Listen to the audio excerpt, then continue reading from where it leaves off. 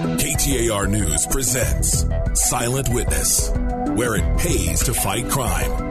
Here's Jamie West. A mother's pride. She just was really social. She loved people. She always had a huge giving heart and was just beautiful on the inside and on the outside. And now a mother's unspeakable pain at losing a daughter she had a really close relationship with. It's hard to move on without that. On Friday, October 7, 2016, J.C. Martin was found near 91st Ave in McDowell. It was 8:30 in the morning, and J.C. had been dumped in a desert lot next to a convenience store. She was suffering from an overdose. Surveillance video shows a gray Lincoln Town car pulling into that vacant lot an hour earlier.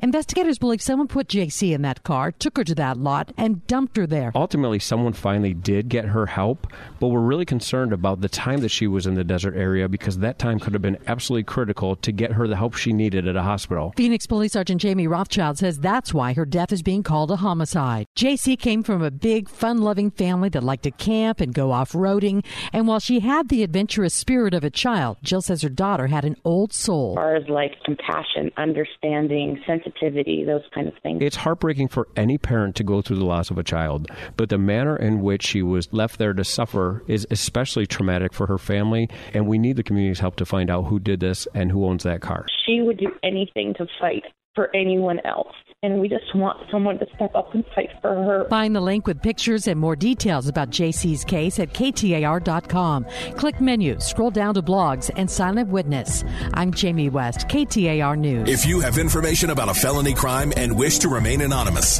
contact Silent Witness at 480-WITNESS or silentwitness.org. With rewards up to $1,000, it pays to fight crime. Call 480-WITNESS, 480-WITNESS, or silentwitness.org.